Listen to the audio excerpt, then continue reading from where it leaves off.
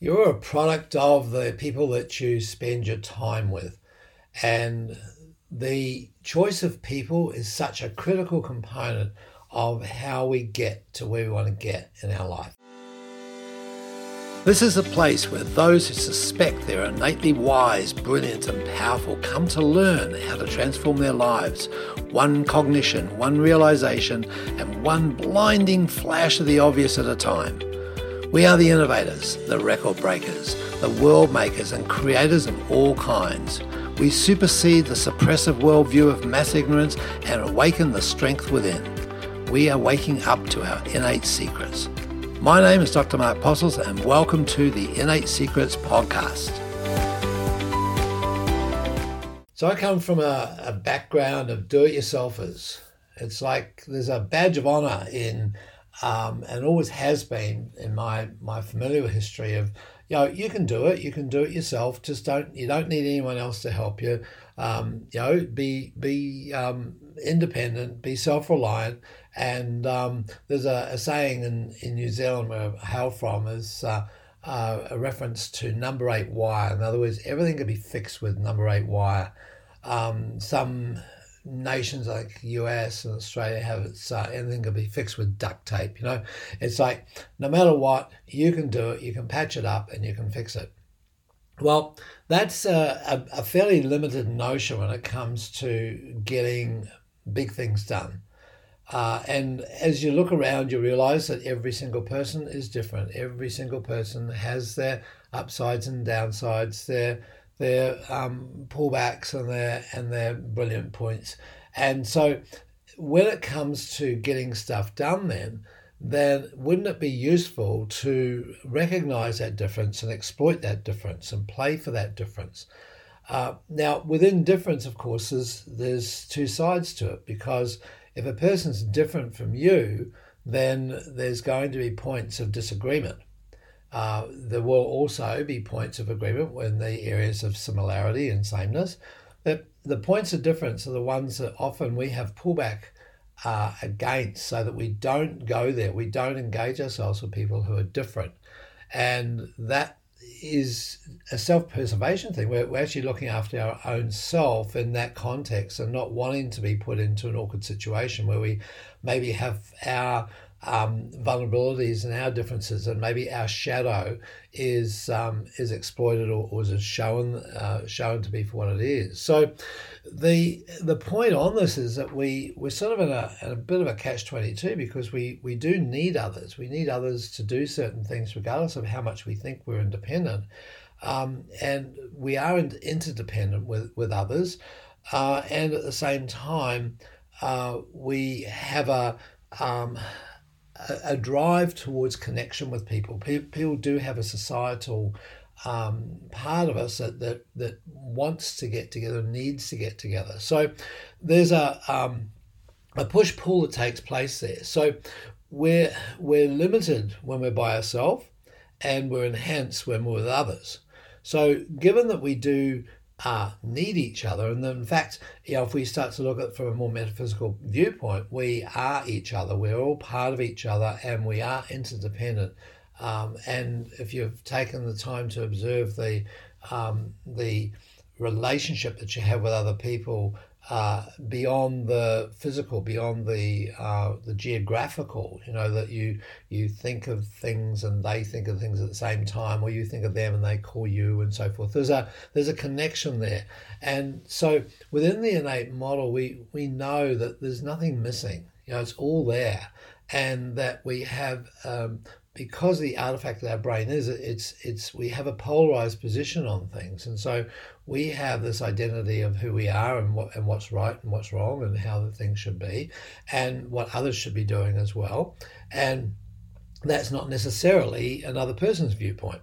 So if I can do X really well, then who can do the Y? Who can do a part that I'm not particularly good at doing, or maybe have no interest in doing?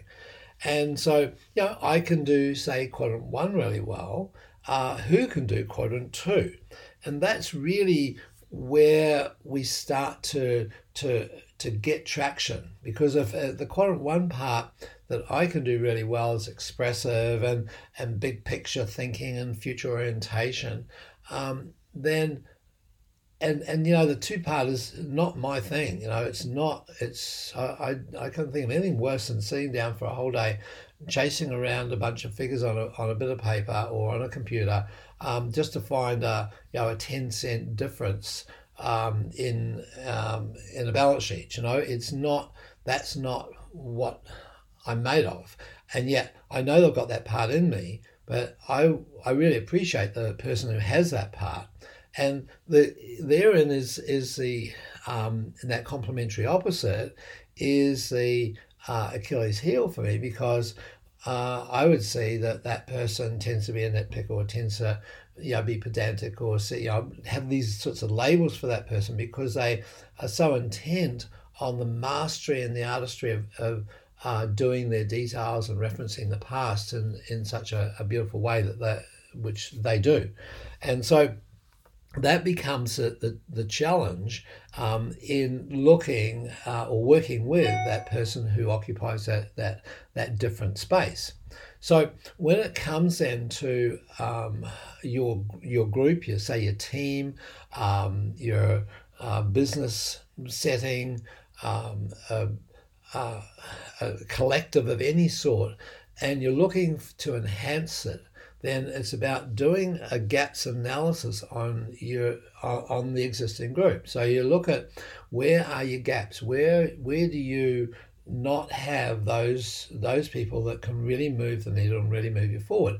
And it's really, in most groups, it's quite common because, or quite obvious, because the group has got together for a certain purpose. Say, for example, you're a support group, and everyone who joins a support group likes to support people and likes to help people and connect with people and so forth. And the energy is very much about individuals and making sure they're all part of the group, and it's quite an inward-looking, kinesthetically driven organisation. And if you look at the group, there's that becomes the archetype that they'll attract. So possibly the quadrant 3s and maybe some quadrant 2. So the quadrant 4 part is going to be missing in all probability, and that's why you typically see a support group not really kicking it out of the park on a financial level or making a big mark on society in terms of political level, because it's not the nature of people in support groups. So it's about looking at where your gaps are within your group, and how can you then hire or take on board or recruit someone who has a very, very different viewpoint, which would be, in this case, a quadrant 4 style, which wants to break things apart, reinvent them, do things different, kick it out of the park, be bold, be brave, be out there.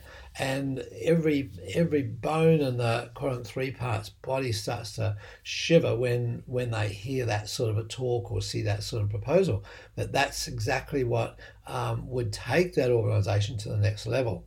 So being aware of the nature of the group, and say it could be a group of entrepreneurs, and there's all this huge big ideas and big picture thinking and redeveloping and reinventing, and people are being challenged, and they're all pushing their own agenda.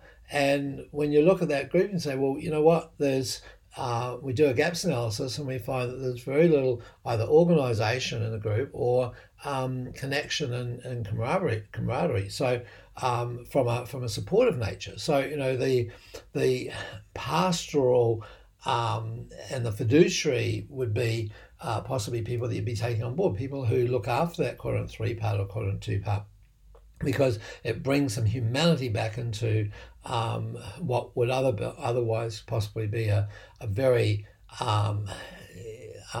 individual-driven,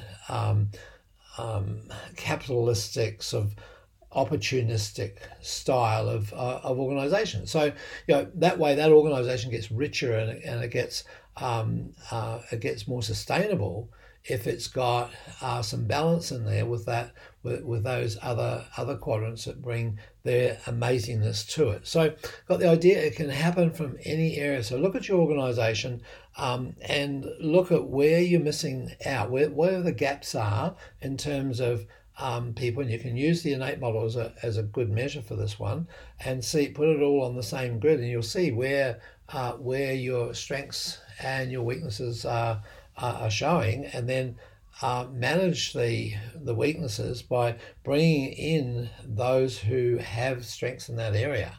And by doing that, then you're allowing yourself the opportunity to have a greater insight, greater perspective, and a much more effective organisation. Now, the aspect of this that's important, though, is to make sure you have tolerance for and appreciation of the differences. And within any organisation, it's just a relationship, a romantic relationship. It's about appreciating the differences and knowing that those differences are what allows that organisation or that relationship to go forward with power and with strength, because there's a unity in that difference, and know that you all have all parts anyway, that everyone has everything we need, or everything that's available, and we've chosen to shine the light on certain parts to the detriment of others. And so know that as soon as you bring another person into that scenario, with an area that you don't have any light on within you, they're going to shine some of that light on you, and it's going to bring up within you some of the things that you do have perceived to be missing, or some of the things that you don't particularly like or use. And so that's where friction lies in relationships as well. So that's the beauty of it, though, knowing that you can then be grateful for that other person in the relationship. You can then choose your people appropriately, and you don't have to do it all yourself. You don't have to be a number 8 wire or a duct tape person and attend to everything. You can choose your who's, and together you'll make a far more harmonious and productive organisation. Let us show you how to fire your brain in ways that serve you, so that you can be confident, connected, and bring joy and passion into what you do every day. Get a free copy of my book, The Innate Model. Go to theinnatemodel.com/free book.